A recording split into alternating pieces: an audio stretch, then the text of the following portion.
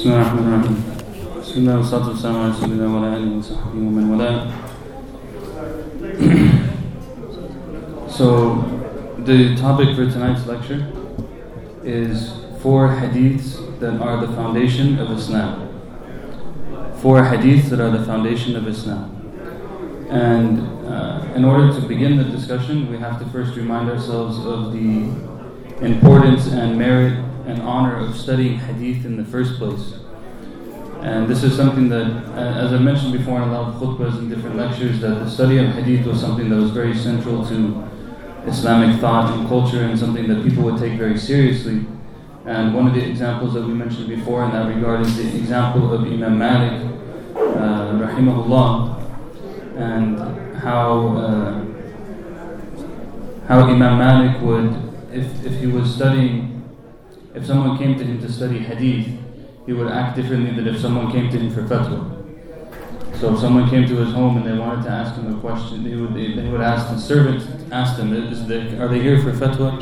Are they here for hadith? And if they were there for fatwa, then Imam Malik would come out and he would answer their question.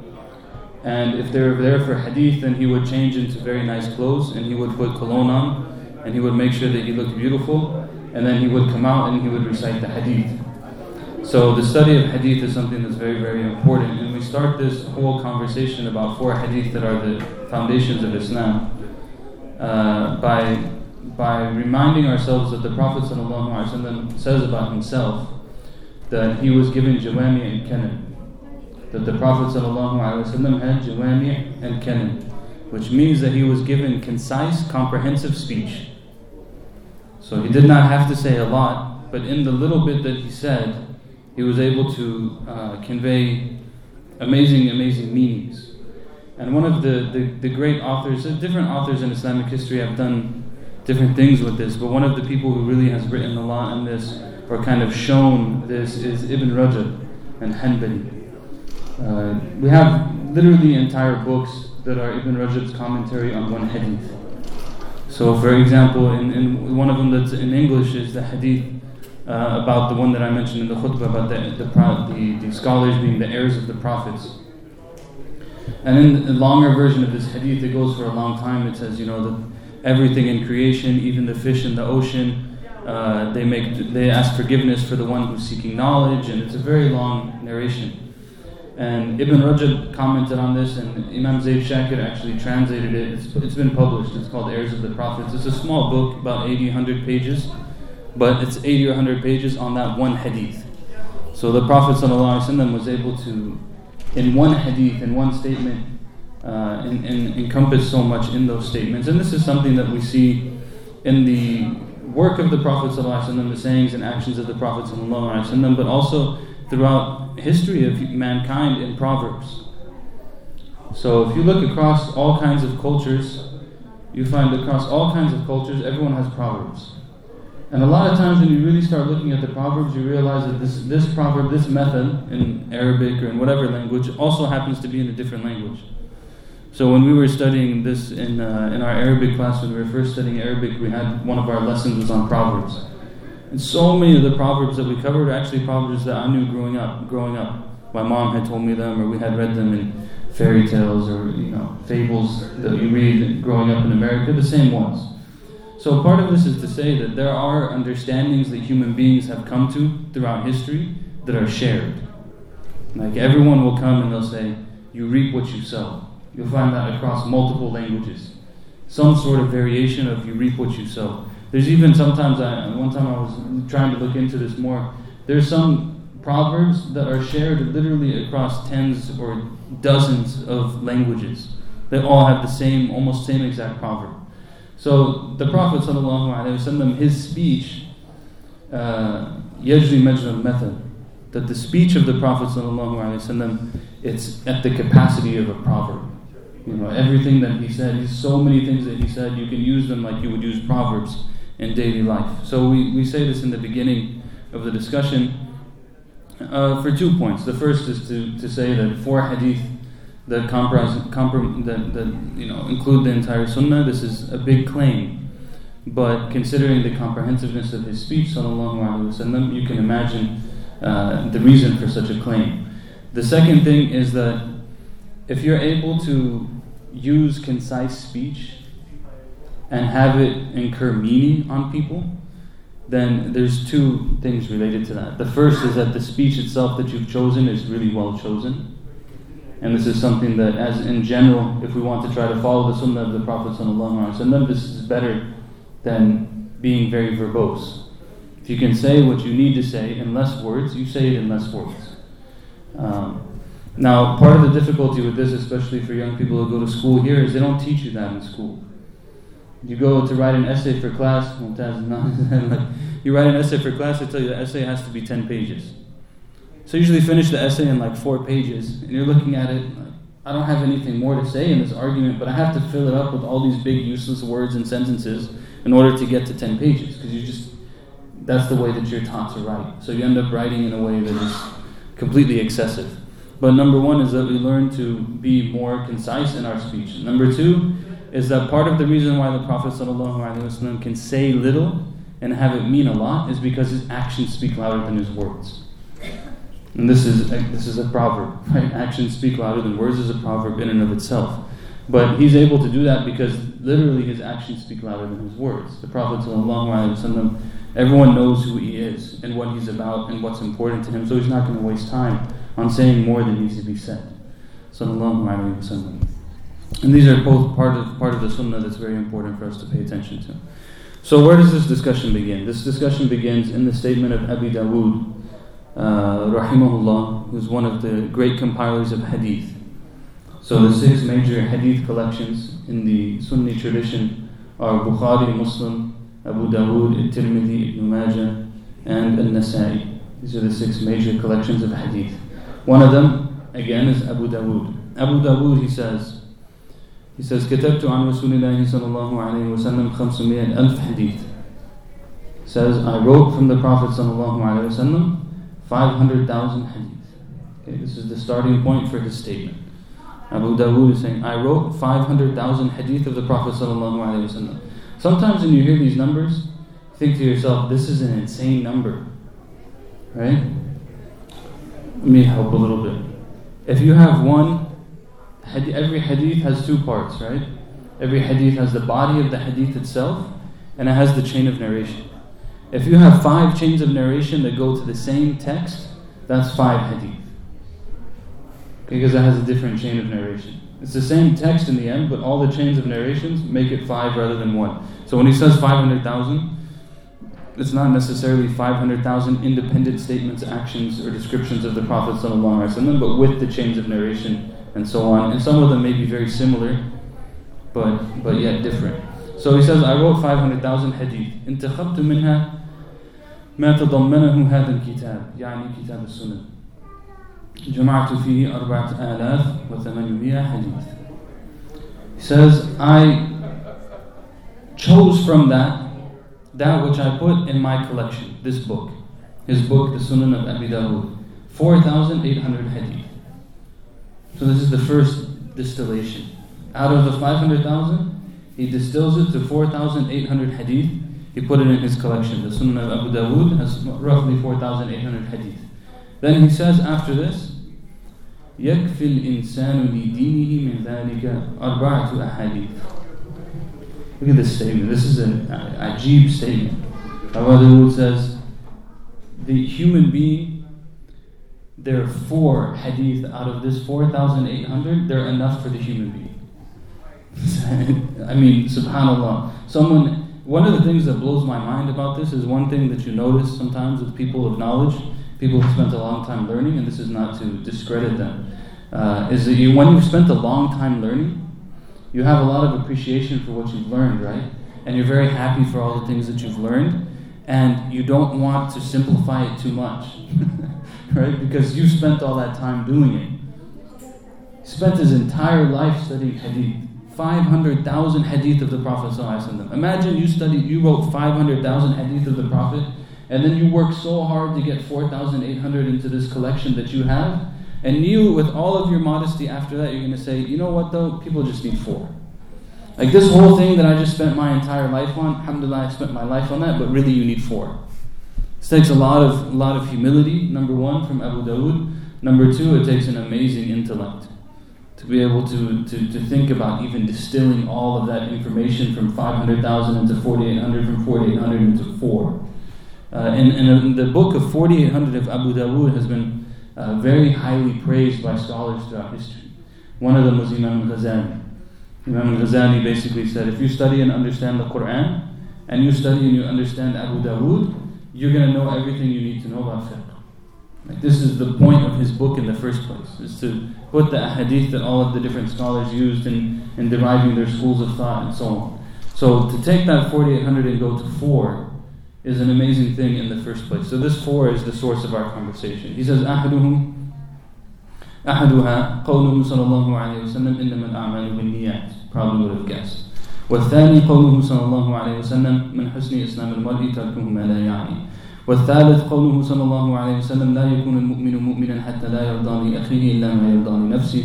والرابع قوله صلى الله عليه وسلم الحلال بين والحرام بين. So he says the first one is actions are by intentions. The second one is from the good of the person's Islam is for them to leave that which does not concern them. The third one is that a person does not truly believe until they love for their brother or sister what they love for themselves. And the fourth one is that the halal is clear and the haram is clear. And we'll go all of these one by one. So these are the 4 that he's going down to. Number 1, actions are by intentions. I put the whole chain of narration here to make a point, but I won't go through the entire point. I'll just say that in between the different people who are in the chain of narration, it's not just so-and-so heard from so-and-so, heard from so-and-so. There's actually specific terms that get used. And we're not going to go into a whole lot of depth in it, but suffice it to say that there are different terms, like حدثنا, سمعنا, أخبرنا. All these things mean different things. All these statements mean different things in hadith. One of them means that they heard it from the Shaykh, the other one means that they read it on the Shaykh, the other one, it might be in a gathering, it might be individually, so there's all types of stuff that's inside the chain of narration itself. And then it comes to it and it says, Umar ibn Khattab radiallahu anh says that he heard the Prophet sallallahu alaihi wasallam say, when the actions are by intentions and every person will have that which they intended. So whoever made hijrah for Allah and His Messenger, then his hijrah is for Allah and His Messenger, and whoever made hijrah for this world or for a woman so that they can marry them, then they will have that which they made hijrah for. So this narration, there's a lot of things to take from this hadith. The first is that actions are by intentions and every person will have that which they intended. So the first part of it is that everything that we do has a reason behind it. Everything that we do has a reason behind it. Whether or not we recognize, realize, think about, are mindful of that reason is a different issue. We may not be mindful of it at all, but it's still there. There's a reason behind the way that we act. There's a reason that motivates our behavior in the end. That reason could be Allah. That reason could be any number of other things. So this is the first part of it. The second part of it is that intention that we have that motivates the action it can lead to the acquisition of that which we intended. And again, this could be a bad thing, this could be a good thing. And we shouldn't automatically assume because we got something that it was good. If our intention behind it, you may, for example, just because someone is famous doesn't mean that they're righteous. It's a very important example. Just because someone is famous doesn't mean that they're righteous. They could have intended to achieve fame. And they took the steps that they needed to in order to achieve fame. They made friends with this person and that person, and they got put in this position, and they spent some money on this. They promoted themselves on Facebook, all these other things that can possibly happen, and they achieved fame. I mean, Facebook tells you it's a fitna. They tell if you have a page on Facebook, they'll come to you, they send you a little note.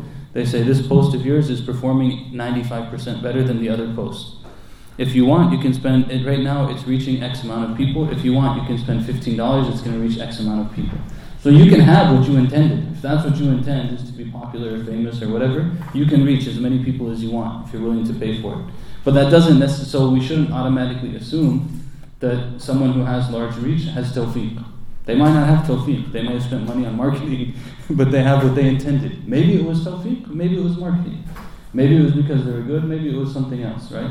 So this is my point, is that It's not always a good reason behind stuff, but there are rules still. Every person will have that which they intended.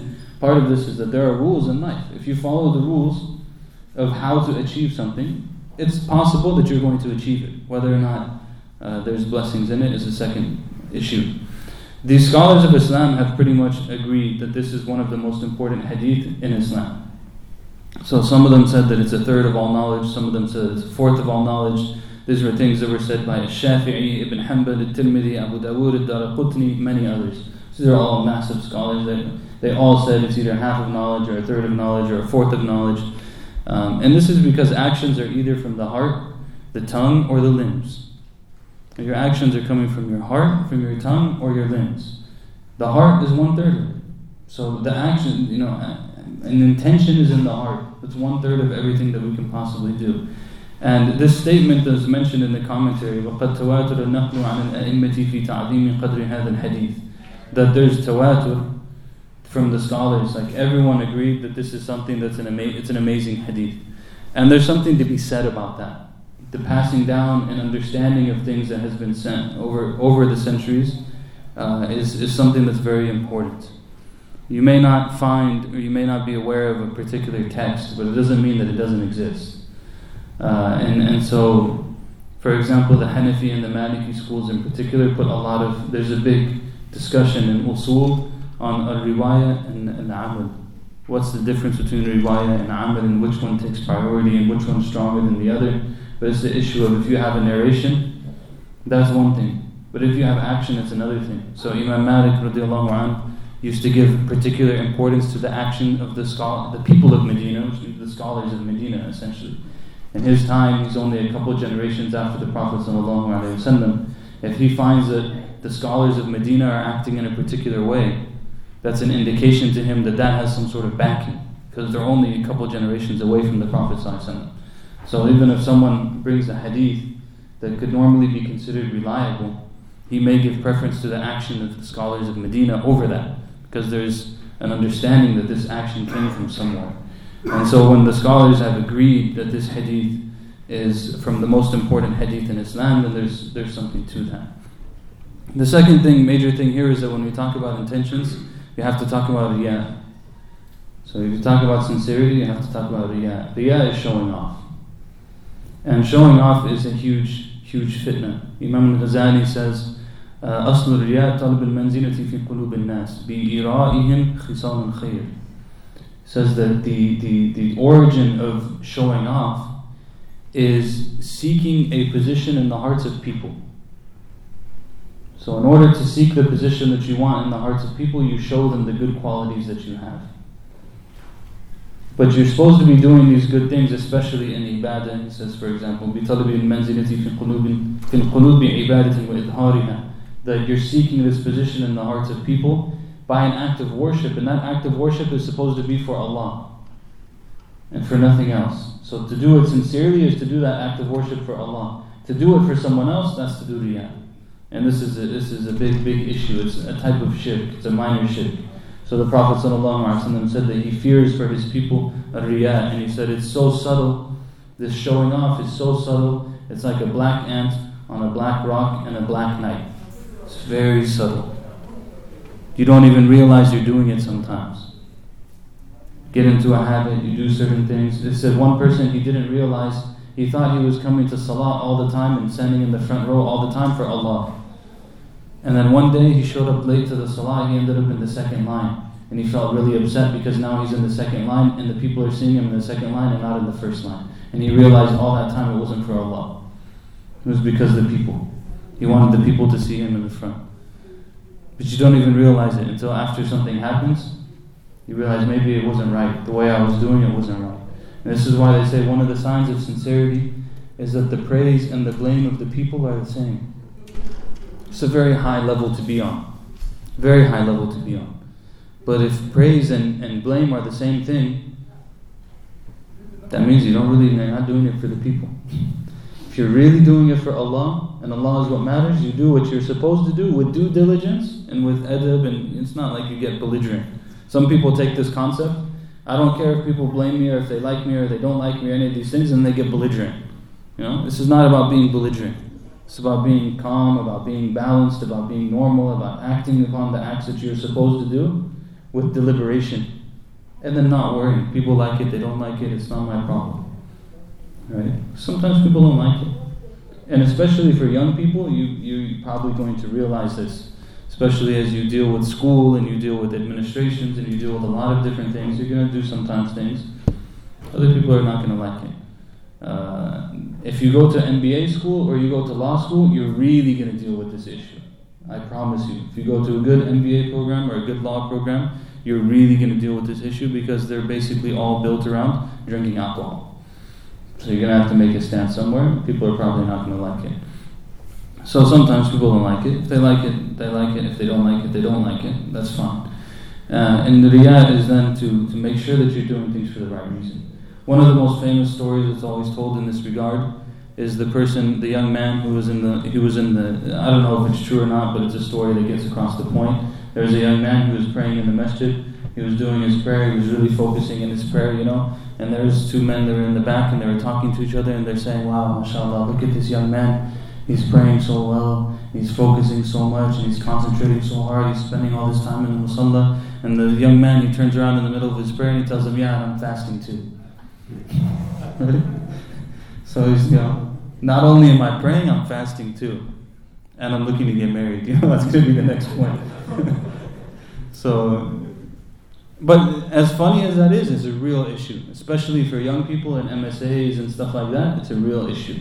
Are you doing what you're doing because you want to serve Islam? Or are you doing what you're doing because you're trying to seek the pleasure of Allah? Or are you doing what you're doing because there's a brother or sister in that gathering that you want to get the attention of? It's a very serious issue. At the same time, if you do get attention from people, if people do praise you, so we're not supposed to care if people like it or they don't like it, right? As the core ideal. Just because ideals are very difficult to reach doesn't mean that we shouldn't have them, by the way. Just because they're hard to reach doesn't mean that we shouldn't have them, and it doesn't mean that we should hate ourselves because we can't reach them all the time. It's just an ideal and you try to live up to it. So you're trying to live up to this ideal of the praise and the blame of people being the same. And then people come and they're very happy with what you did. They praise you for what you did, which was a good thing. How do you take that? Is that bad, or how do you deal with that? The Prophet ﷺ was asked this exact question. It's very interesting. When you read hadith and you find this exact question came up. Someone asked him, they said to the Prophet ﷺ, أَرَأَيْتُ الرَّجُلَ يَعْمَلُ الْعَمَلَ مِنْ الْخَيْرِ وَيَحْمَدُهُ النَّاسَ عَلَيْهِ قَالَ تِلْكَ عَاجِلُ بُشْرَ الْمُؤْمِنِ. He said, someone asked him, they said, do you see the person, they do this deed, and they do this good deed, and people praise them for it. How do they, And the Prophet ﷺ said, that is the early glad tiding of the believer. It's the early glad tiding of the believer. What that means is that someone might do something for Allah, and it's a good thing. They're not seeking anyone else's praise, they're just doing it only for Allah. And someone comes and they praise them for it. They weren't seeking that praise, but they still got that praise. He said, in this kind of circumstance, this is actually an early glad tidings. Allah is giving him a bushra, glad tiding that your deed was accepted. This is something, inshallah, that will be accepted by Allah. So there's a balance in this. There's another hadith where the Prophet ﷺ also talked about how this hadith, when I first read it, I remember thinking to myself, this is the ultimate hadith for self-esteem. Struggling with self-esteem, people like me, they don't like me, how do I deal with others, and all these kind of things. This is the ultimate hadith for self-esteem. Hadith where the Prophet ﷺ said that when there is a believer that Allah loves, okay, there's a believer that Allah loves, then Allah calls Jibreel alayhi salam. He tells him, Ya Jibreel, I love so-and-so, so love them. So Jibreel calls all the angels, tells all the angels, Allah loves so-and-so, you should love this person. The angels then descend into the earth and they put the love for that person into the hearts of the believers. So this is, now there's love for the person in the heart of the believers. That's not what they were seeking, but the love is there. Right? This is also a glad tiding from Allah that inshallah that this is, it should be inshallah a sign that Allah loves the person. The point is what in the end? Your focus is not on the people. The focus is on Allah. The focus is on Allah, the people will fall into place. Prophet ﷺ said in other hadith that if you have zuhd, if you have asceticism, you're not concerned with that which is in the hands of people, the people will love you. In another hadith, izhad bima fi aydi nas yuhibbuk an-nas. That if you have this, you don't care for what they have, it's not your concern, then the people will love you in the end. But the point is that the focus is on Allah. So hadith number 1 from the 4 hadiths that are the foundation of Islam is actions are by intentions. Another thing, last point in this hadith, is that the Prophet ﷺ as an educator gives we talked about in the khutbah today, the Prophet ﷺ as the educator in this hadith, he gives the principle in the first half, and he gives the explanation of the principle in the second half through an example. Right? You say actions are by intentions, everyone will have what they intended. Great, alhamdulillah, I understood the general concept. But did I really understand it? Then he says, here's the example. Someone makes hijrah, they make immigration for Allah and His Messenger, they get the reward from Allah and His Messenger. If they make hijrah for money or to marry someone, then their hijrah is for whatever they made hijrah for. So now you understand, not only is the principle there, but there's an image of what that principle is like in practice. What does it look like in practice? Hadith number 2. Personally one of my favorite hadith. The Prophet ﷺ عن أبي هريرة رضي الله عنه عن النبي صلى الله عليه وسلم قال من حسن إسلام المرء تركه ما لا يعني. And this is a hadith that's considered hasan, it's considered good, and it's narrated by Tirmidhi and others. So the Prophet ﷺ says in this hadith, from the good of one's Islam is to leave that which does not concern them. From the good of one's Islam is for people to leave that which does not concern them. This hadith, if we just put it in front of our face, would completely alter our lives. Because most people spend a lot of time on things that really don't concern them. What were we talking about recently? Something. SubhanAllah, there was a conversation we had in the house recently, and we were talking about how, and then we were saying, why do people even care about this in the first place? Like, why would you even have a conversation about this? There's really no benefit to the conversation. Is the person, a lot of the conversations that we have about other people, for example, it's really no benefit. Vast majority of conversations that involve other people, there's really no benefit. Sure, if you're talking about someone else in the sense of like, this person, they need help in paying their rent, can you help them pay their rent? And that's obviously, you have a reason for this discussion. But if it's like, yeah, so-and-so, they got a new car, and I heard they moved from this side of the town to the other side of the town, and now their kid's going to this school, and it's just completely useless conversation. It really has nothing to do with you. There's no benefit to it. But a lot of our conversations really have no benefit. There's no reason to have the conversation at all. But one of the things that we have to think about from this hadith is that in order to leave that which does not concern us, we have to know what concerns us. Right? In order to leave that which is of no concern, you have to know what is of concern, which ties into the first hadith, that actions are by intentions. One of the things you learn from actions are by intentions is that you should have objectives for why you exist. I know what I'm about. If I intend to do certain things, I know what I'm about. I'm about this and this and this and this. So all those other things, they're not even my concern. All of this stuff, there's so many things, especially in the age of information overload, there's so many types of information you can have. You can go onto Wikipedia and follow links for the rest of your existence. But is it what concerns you in the end? What is it that concerns you? What are you actually about? And in the teachings of Islam, there's a great emphasis, and we've talked about it before, the fiqh of priorities. There is a great emphasis on priorities. Everything is not made equal. Every obligation is not equal, every prohibition is not equal. Prohibitions and disliked things, haram and makruh is not the same. Mustahab and wajib is not the same. Two wajibs are not the same. Wajib on an individual is different than a wajib on a community. Something that's haram because in and of itself is different than something that's haram because of what it leads to. There's different layers in all of these type of things. And one of the great evidences of this is how the Prophet ﷺ said, the worst of thieves is the one who steals from his salah or her salah. And the most, I'm shortening the hadith, and the most stingy of people is the one who's stingy with salam. The point here, obviously there's merit to praying properly, finishing your ruku or taking your time in sujood, all of that kind of stuff. There's merit to giving salam to other people, but in this particular case, why we're talking about this, it said the worst of thieves. Which means there's different levels of thieves. The most stingy of people, there's different levels of stinginess. There can be different levels of stinginess. Imam al-Ghazali, he said, تَرْكِ التَّرْتِيبِ بَيْنَ الْخَيْرَاتِ مِنْ جُمْلَةِ الشُّرُورِ, that to leave the order between good deeds is a bad deed.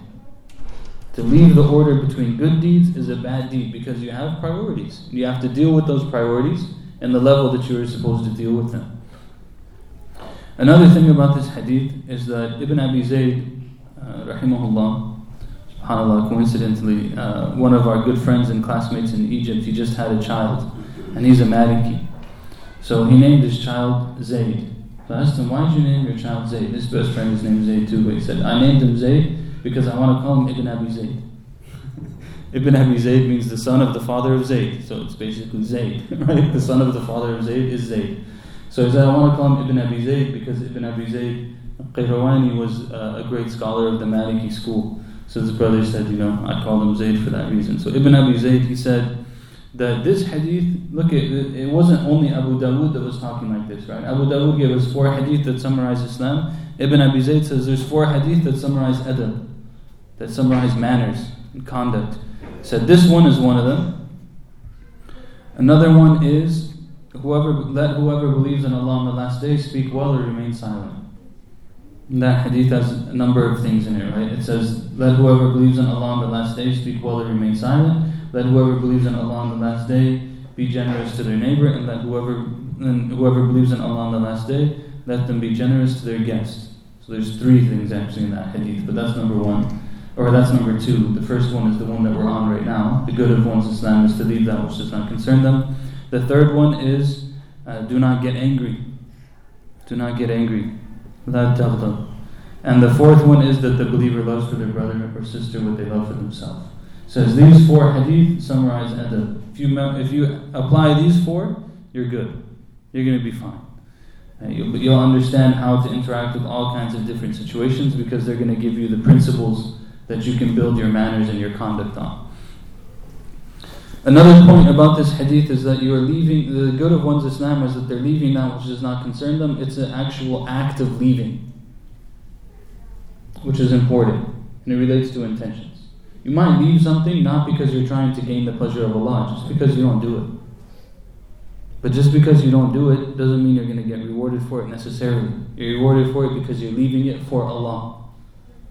You have it conscious in your mind that this is something, even though it's not my normal behavior to do this is something that is displeasing to Allah, so I don't do it. That's my primary reason for not doing it. Then if your normal nature corresponds with that, then alhamdulillah, it's a good situation.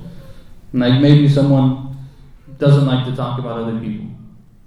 Alhamdulillah, they don't talk about other people. And they know that it's bad in Islam. So it becomes an easy act of worship for them to not talk about other people.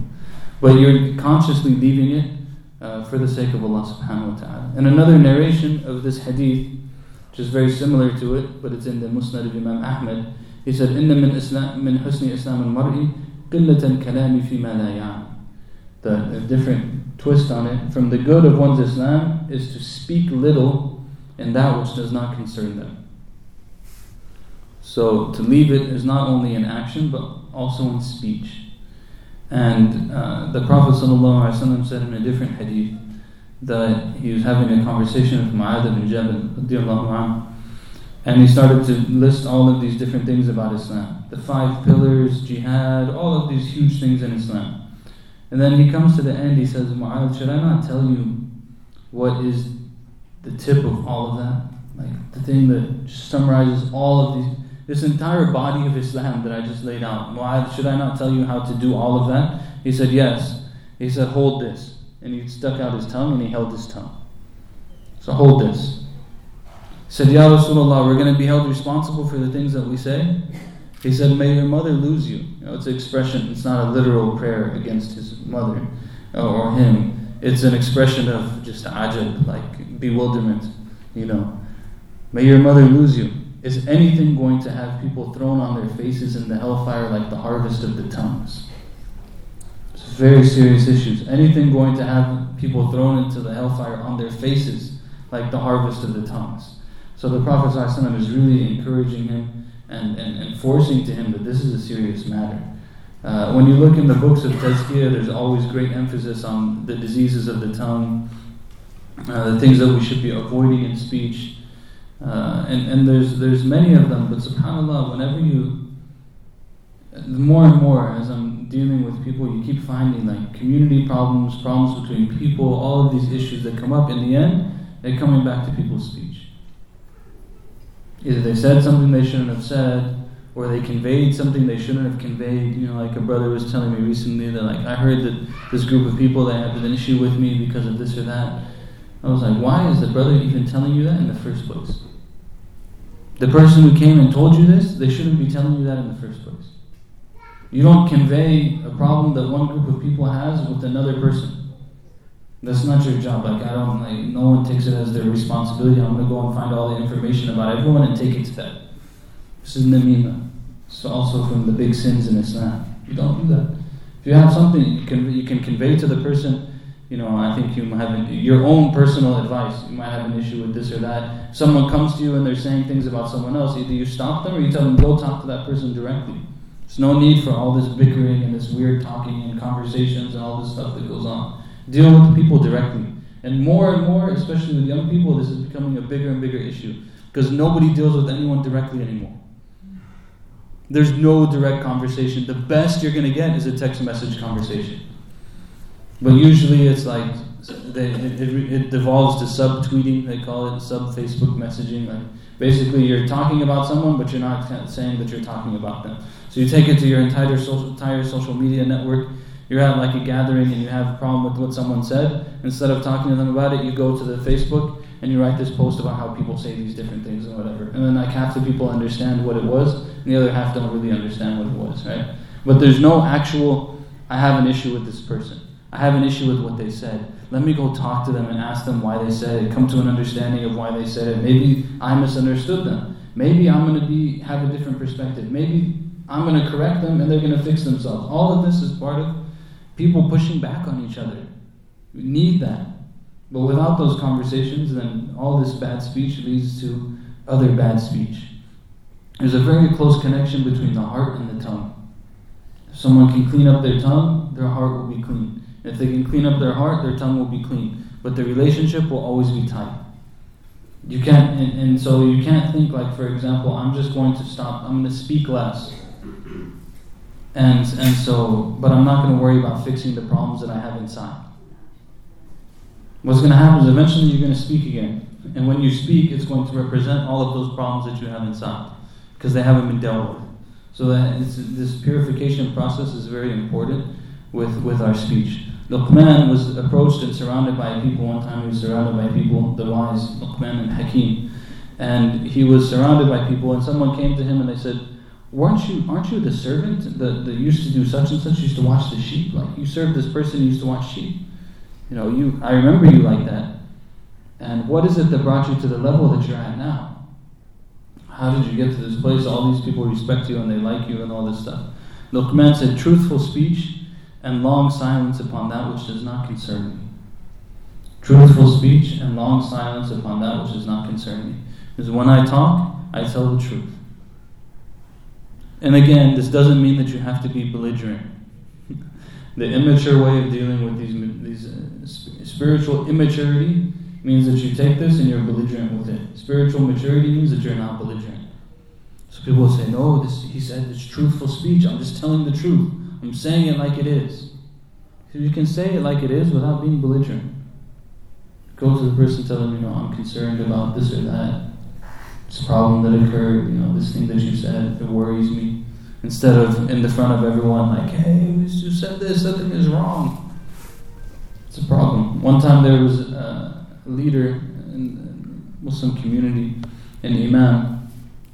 It's a story I heard about him, Allahu A'lam, if it's true or not, but it bears a good message. It was that he was giving a speech and he quoted a hadith. And someone got up in the middle of the lecture and they told him, this hadith that you quoted, it's weak. This hadith used, it's weak. I'll tell you another funny story about weak hadiths in a second. So he told him the story that this hadith used, it's weak. He said, okay, Jazakallah khair, you can give him his lecture. Some time passed, he invited this person to his home, they were having a conversation, whatever, everything was fine. He told him, can you grab that book from the shelf and open it to where the bookmark is? The guy grabs it, he opens it to where the bookmark is, and he finds a hadith that he had called him out on in the lecture.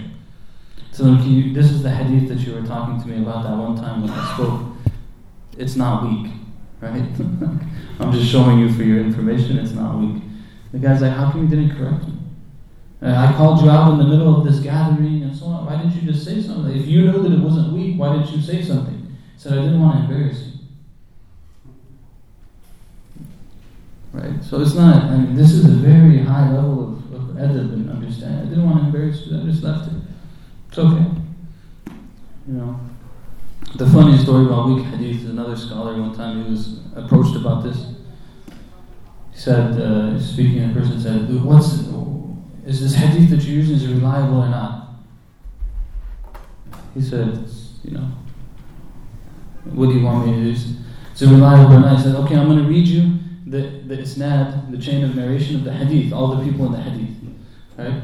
So he says, so-and-so said that they heard from so-and-so, heard from so-and-so, heard from so-and-so, heard from the Prophet ﷺ. He said, how does this chain of narration sound? It's like, the chain of narration sounds good. He said, these are the invitation list on a wedding. I just gave you the wedding invitation list. You don't even know what you're talking about in the first place. Right? So a lot of people, when they push these things, this is not even allowed, this is not valuable, this is not reliable science. Okay, let me give you the chain of narration. Chain of narration is the wedding invitations. People don't even know what they're talking about. So speech, to be truthful in speech and to be honest in speech and to have a long silence upon that which does not concern me. Silence is almost a lost quality. It's okay to not have to talk about everything. It's okay to not have to have an opinion on everything. I've told you guys before, there's a brother who prayed here for a little while. One of the brothers that I was around when I first became a Muslim. Something he used to do that I always found to be fascinating because, like normal young people behavior, you can't have silence. Either someone has to talk or you have to listen to something. Either there's music or there's talking. There's only two possibilities. But to sit in silence is insanity. Who does that, right? So this brother used to get in the car with him. As soon as you get in the car, he turns the Quran off. And you just drive. So when you get in the car, you think okay, he's turned the Quran off because he wants to talk about something, or he's going to... No, you just sit there and drive. Wherever you're going to go, you just go. If you don't say anything, he doesn't say anything.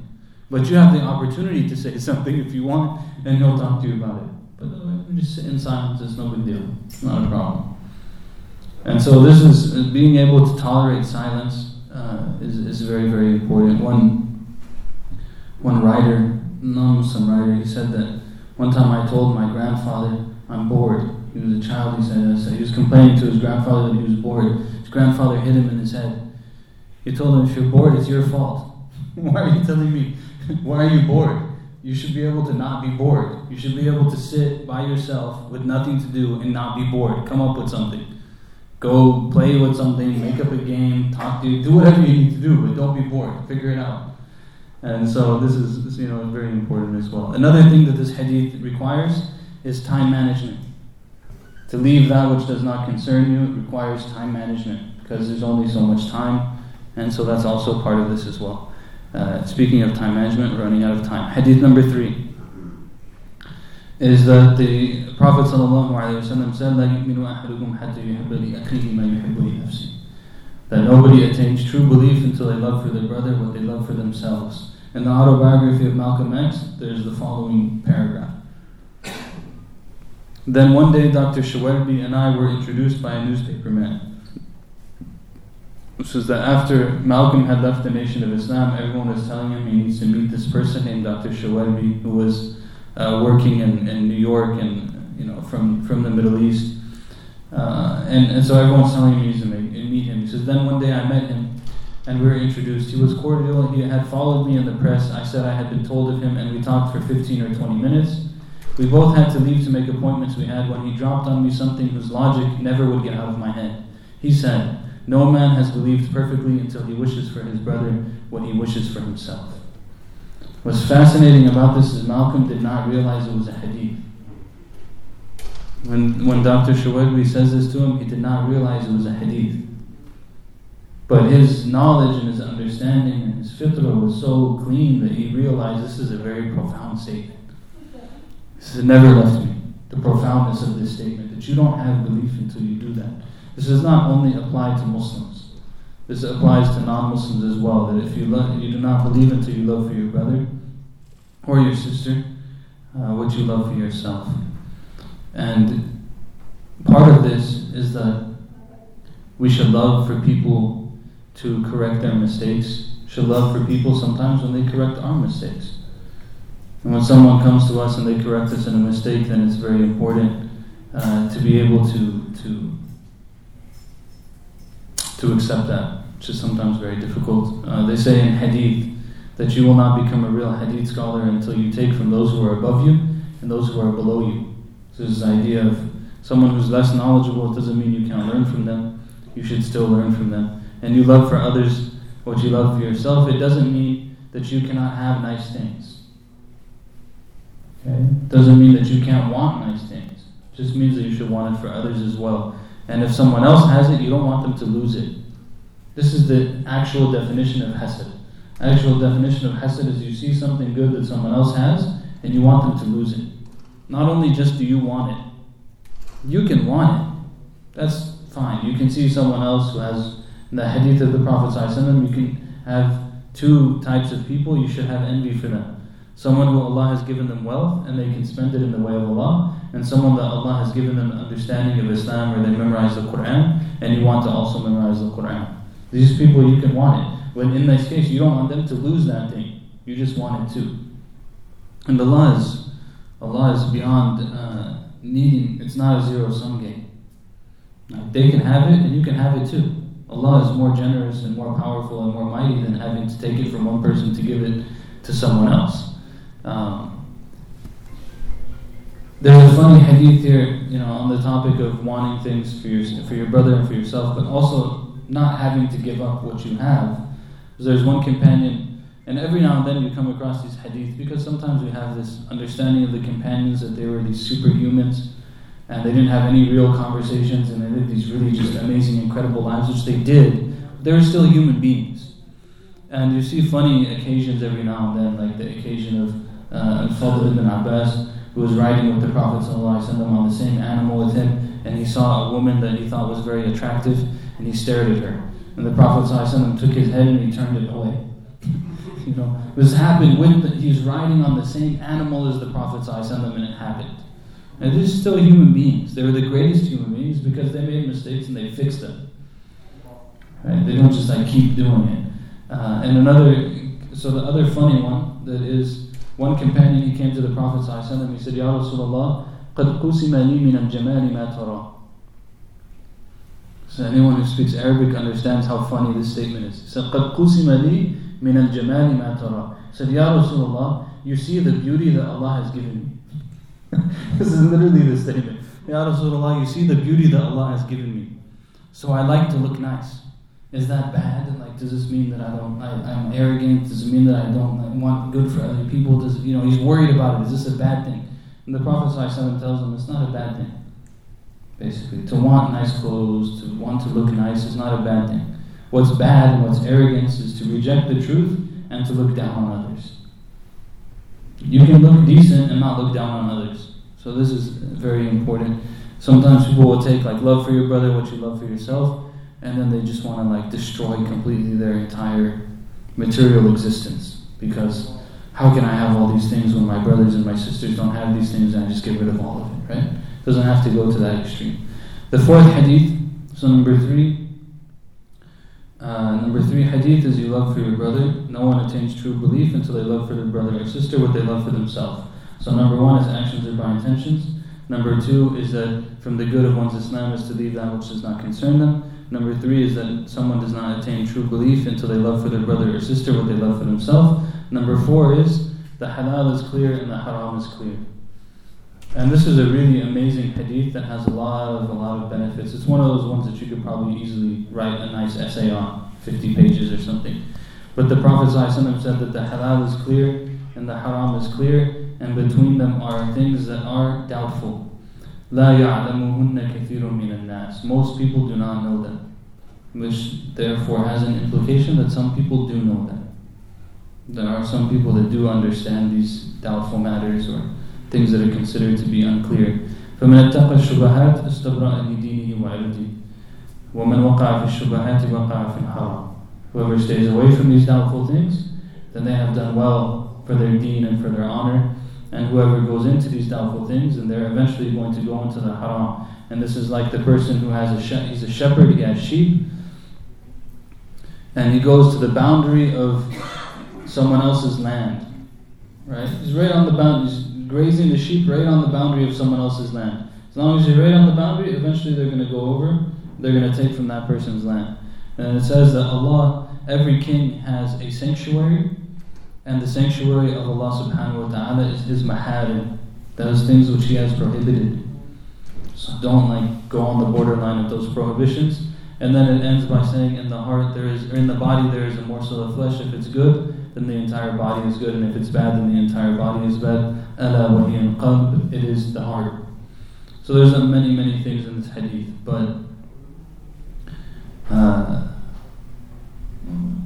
the first is that you focus the things that are clearly halal, they're clearly halal. Things that are clearly haram, they're clearly haram. Stay away from the latter, the former you can do.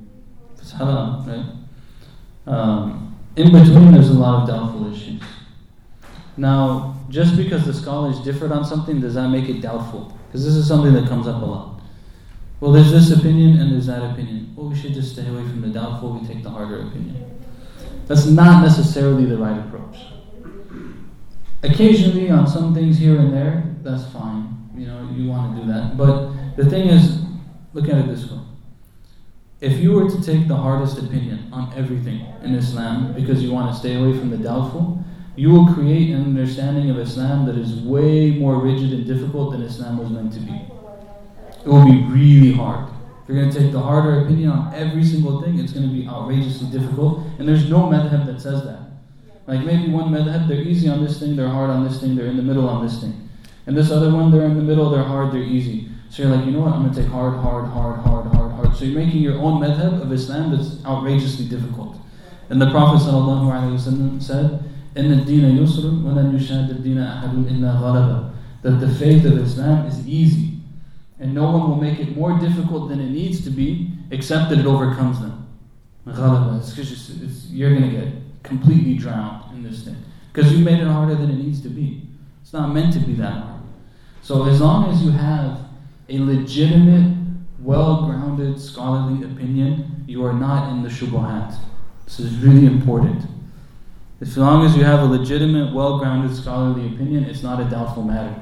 So you can't say, like, if the Hanafi school has a position, it's not doubtful. If the Maliki school has a position, it's not doubtful. If the Hanbali school has it, for the most part. Every madhab has one or two issues that kind of like you should stay away from. For the most part, it's not, this doesn't mean you're in something doubtful.